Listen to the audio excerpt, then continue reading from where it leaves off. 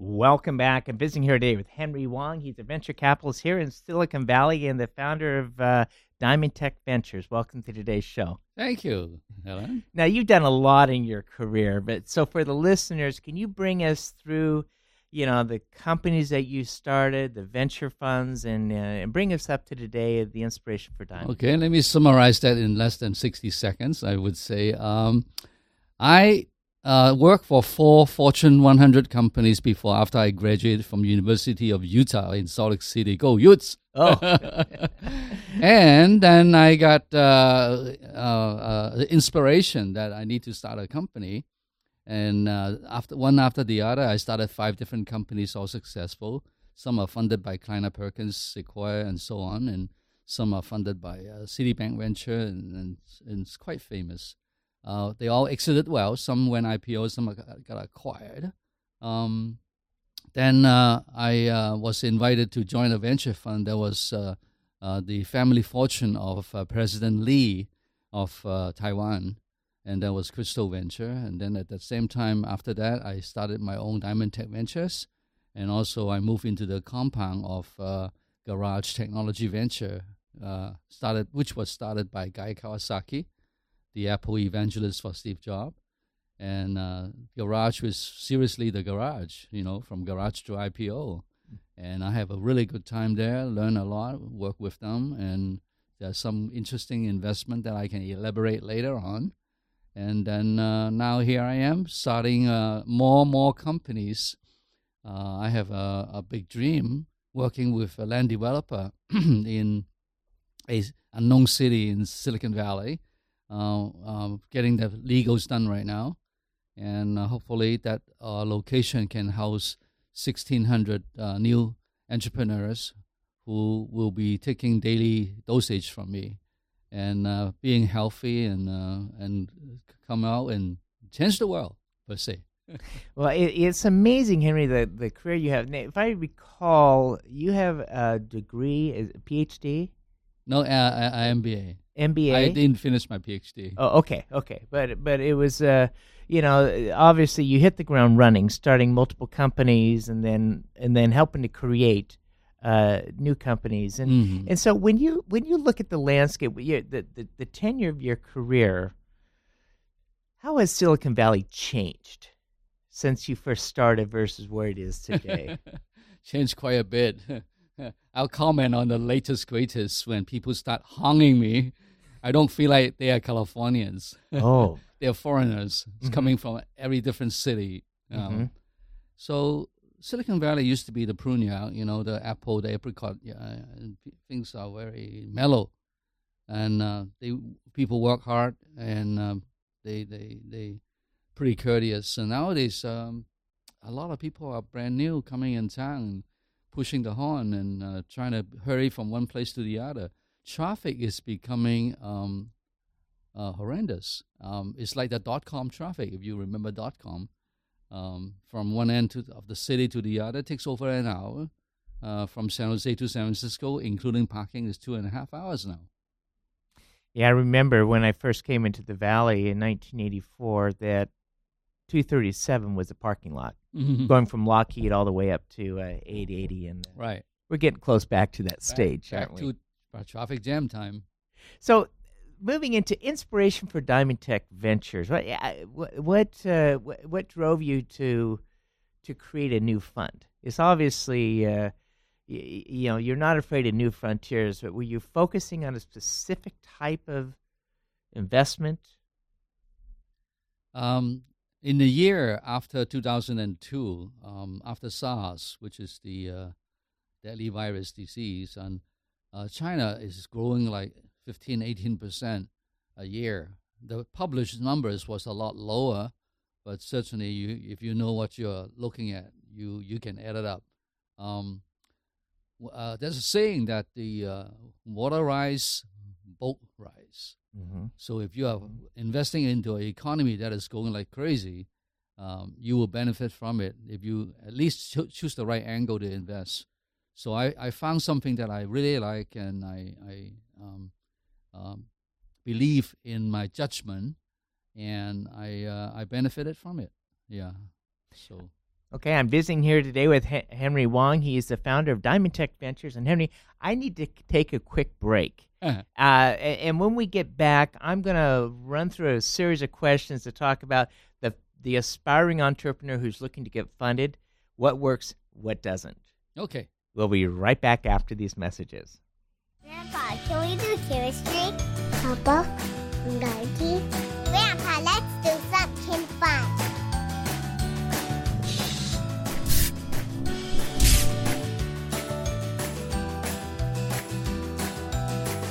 We'll help you stay organized so you can focus on what really matters in life. Give us a call today and see how we can help you start saving taxes.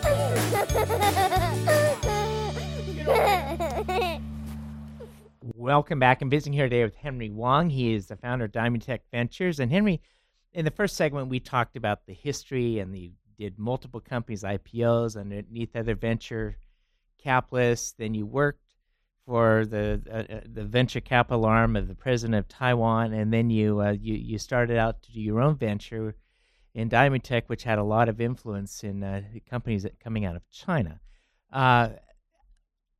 Over the years, you've seen a lot of entrepreneurs, things that work, things that don't. Person coming to you saying, Henry, I need some money. What works and what doesn't work? What's the first criteria you look at to decide, do I really want to work with this person? Well, the front desk will stop them right there and say, could you email in your PowerPoint, your pitch deck? I think that will be the gate number one. If you don't have anything to present, or you couldn't document your ideas on paper, or you couldn't summarize your mission in 25 words, you're out of the ballgame. A lot of people say they have an idea, they want to do that, they want to come in and shoot the breeze. Excuse me, I don't have time to shoot the breeze. Mm-hmm. Unless you're my old buddy, you want to have lunch with me, that's fine. Sometimes it's not fair, but if they don't build a friendship ahead of time, and they are in the very last minute looking for money, it just won't work. You mean you can come into my office and I write you $1 million check and then you disappear and then you fly out of town? Where am I going to catch you or call you? Mm-hmm. So it's kind of, you have to build a relationship first. Yeah. And then when the relationship is established, obviously there's a lot of choices, and these entrepreneurs a lot of them are like trying to solve a problem to blaze a new frontier. What piques your interest? I like the word solve the problem. The problem is the need, the requirement, what the company, others out there would buy. And I would look at it in this clear, logical view. Is the product air? Without air, you're going to suffocate within minutes. Is the product water? Without water, you die in 7 days. Or would it be caviar, the fish eggs from beluga, right? So you are looking at air, water, and caviar. If it's this air, you must buy the product or you're going to go kaput. It could be a cancer drug. It could be the backbone of a network. It could be 5G, wireless. If I unplug this building block, your phone's going to go dead, things like that.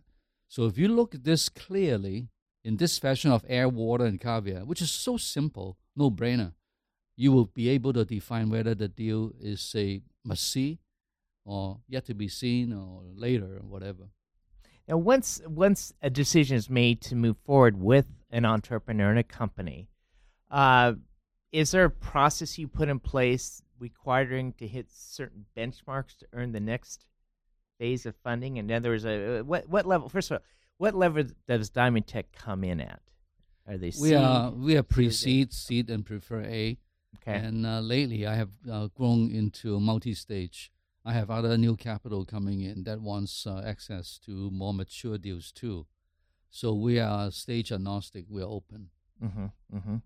And then the entrepreneurs coming in. Then how do you know if that entrepreneur is really going to succeed? And is there a way that you can tell within the first month or so if this entrepreneur has the drive to really make this happen? That's the key word, drive. He will be going through lots of hurdles. We'll be requesting different documents. If he couldn't hold his temper or and that kind of situation, then that would be somebody that you cannot deal with. Mm-hmm. Remember, there'll be hardship ahead in front of us. and we will go through stormy weather. If you cannot stay away and be on track, then it will be difficult. And in the board meeting, you wouldn't be able to hold up, and you wouldn't be able to perform and deliver, and so on. The future. So, bringing up to date, the companies have brought us, a lot of these technologies brought us into the cloud.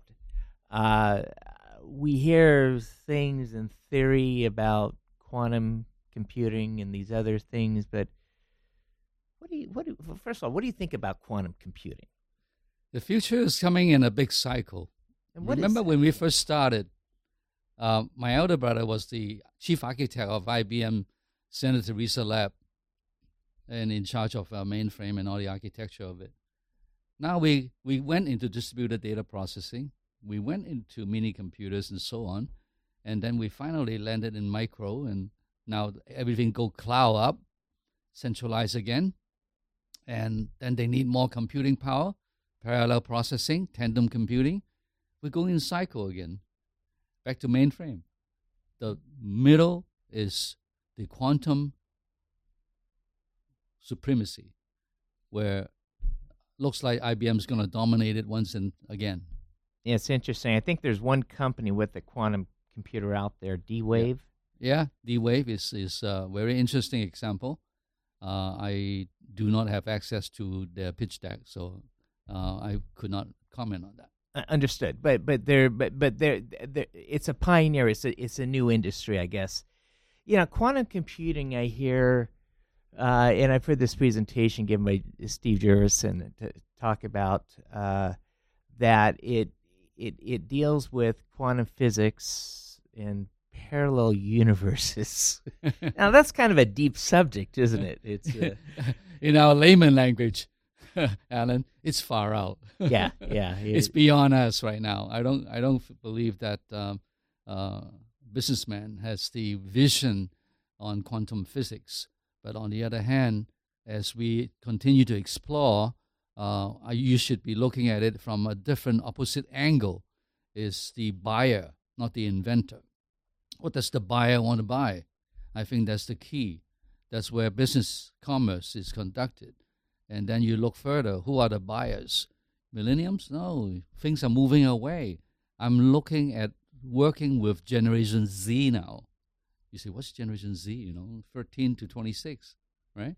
So I'm formulating a study group in my office for younger users who would define the future, who would say how they want it, how they want to use it. I think that is the other angle when you're looking at future technologies. Now, Google did something very earth-shattering. They announced that they're not going to require college degrees coming on board with Google. What do you think about that? Controversial. Okay. Degree is created by humans. It's only a piece of paper. Oh yes, we go through 4 years of hardship and studying and so on.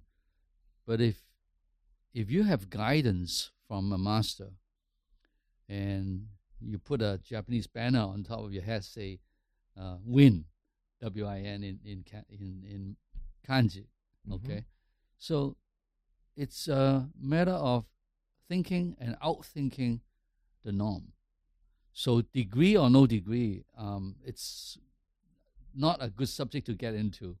Okay. Well, let's go a step further then. So the 1,600 entrepreneurs coming into your campus, how would they go? How would they go about? Is there going to be a process for applying, and what type of individual or candidate is most likely to succeed at being part of that program? End results delivered. If they can deliver a good end result, a product or services that can convince the world that they will be needed or quite needed, that will be the perfect product and services to fund. Now, you're also managing partner or director of Garage Technology Ventures. Yes. Garage Technology Ventures was started by Guy Kawasaki, the Steve Jobs #1 evangelist. And the Garage Fund number 1 and 2 are CalPERS Fund, Californian State Pension Fund. So we manage a small portion of that $1 billion fund. Garage Fund number 3 is a family office fund. We manage that particular fund. We're focused in software only. And is it a lot of new VC funds are going to like the boutique level, where versus what it was in the past? They'd have $500 or $1 billion. But what level is Garage Technology Fund 3? Fund number 3 is a smaller fund. Okay. Basically, family office attending to the needs of the current generations. Why is the VC industry trending to smaller funds? The graduates of deals, which means the founders who exited their own creation, tend to take the proceeds to form a new venture fund addressing the subject that they know best. And if they are in cloud, they want to explore more about cloud, they call it quantum computing. They must have learned or come from a mainframe background in the past of quantum physics. They like to address, they call themselves their own boss, so they can address on subject that they need. In a bigger venture firm, there's so much paperwork you won't believe. Even I sometimes go crazy, just handling the details, the K1 and all the calculation. It's just you have to outsource everything out. By the time you finish outsourcing out, there's not much profit left.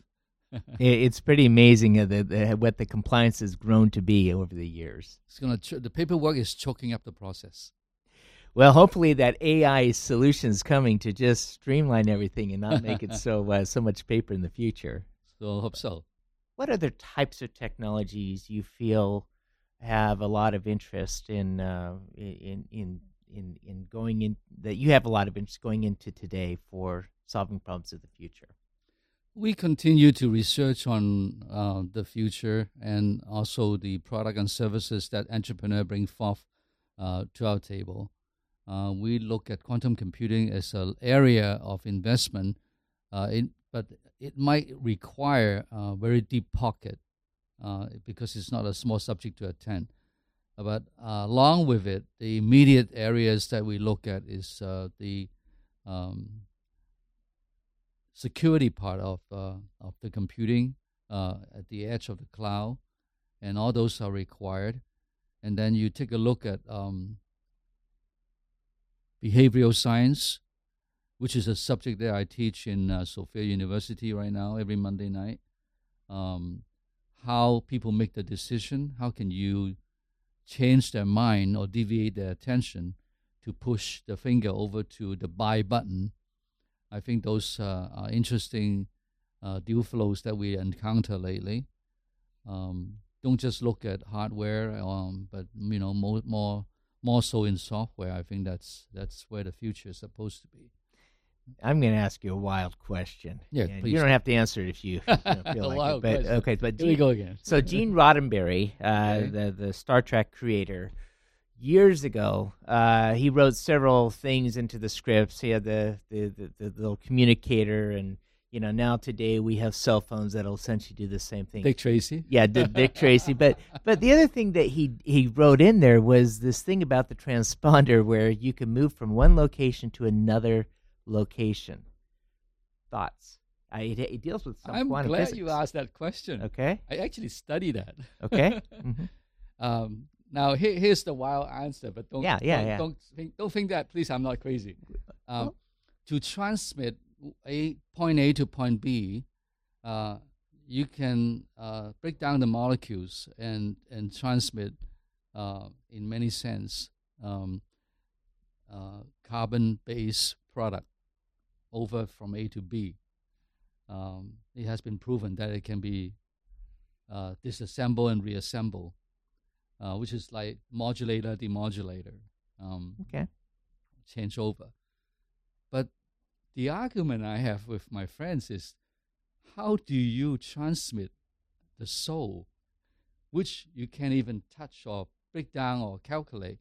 It's electron, it's a wave, it's electricity. And how do you do that? I remember my father telling me that we are electrons and electricity. He's going to communicate with me one day through electricity. Mm-hmm. He hasn't done so yet. If he did, maybe it was him, maybe it was somebody else. I don't know. Henry, we're out of time today, though. It's ironic that you did do a little bit of research on that. And I think what it says is that we still have new frontiers to uncover. Oh, yeah. So, well, thanks for being with us today on the show, American Dreams. And thanks for joining us here on American Dreams. And Henry, we appreciate your giving us insight to the future and the companies and the marvelous career that you've had. Thank you for inviting me. Thank you. Have a great week and join us here on this station next week.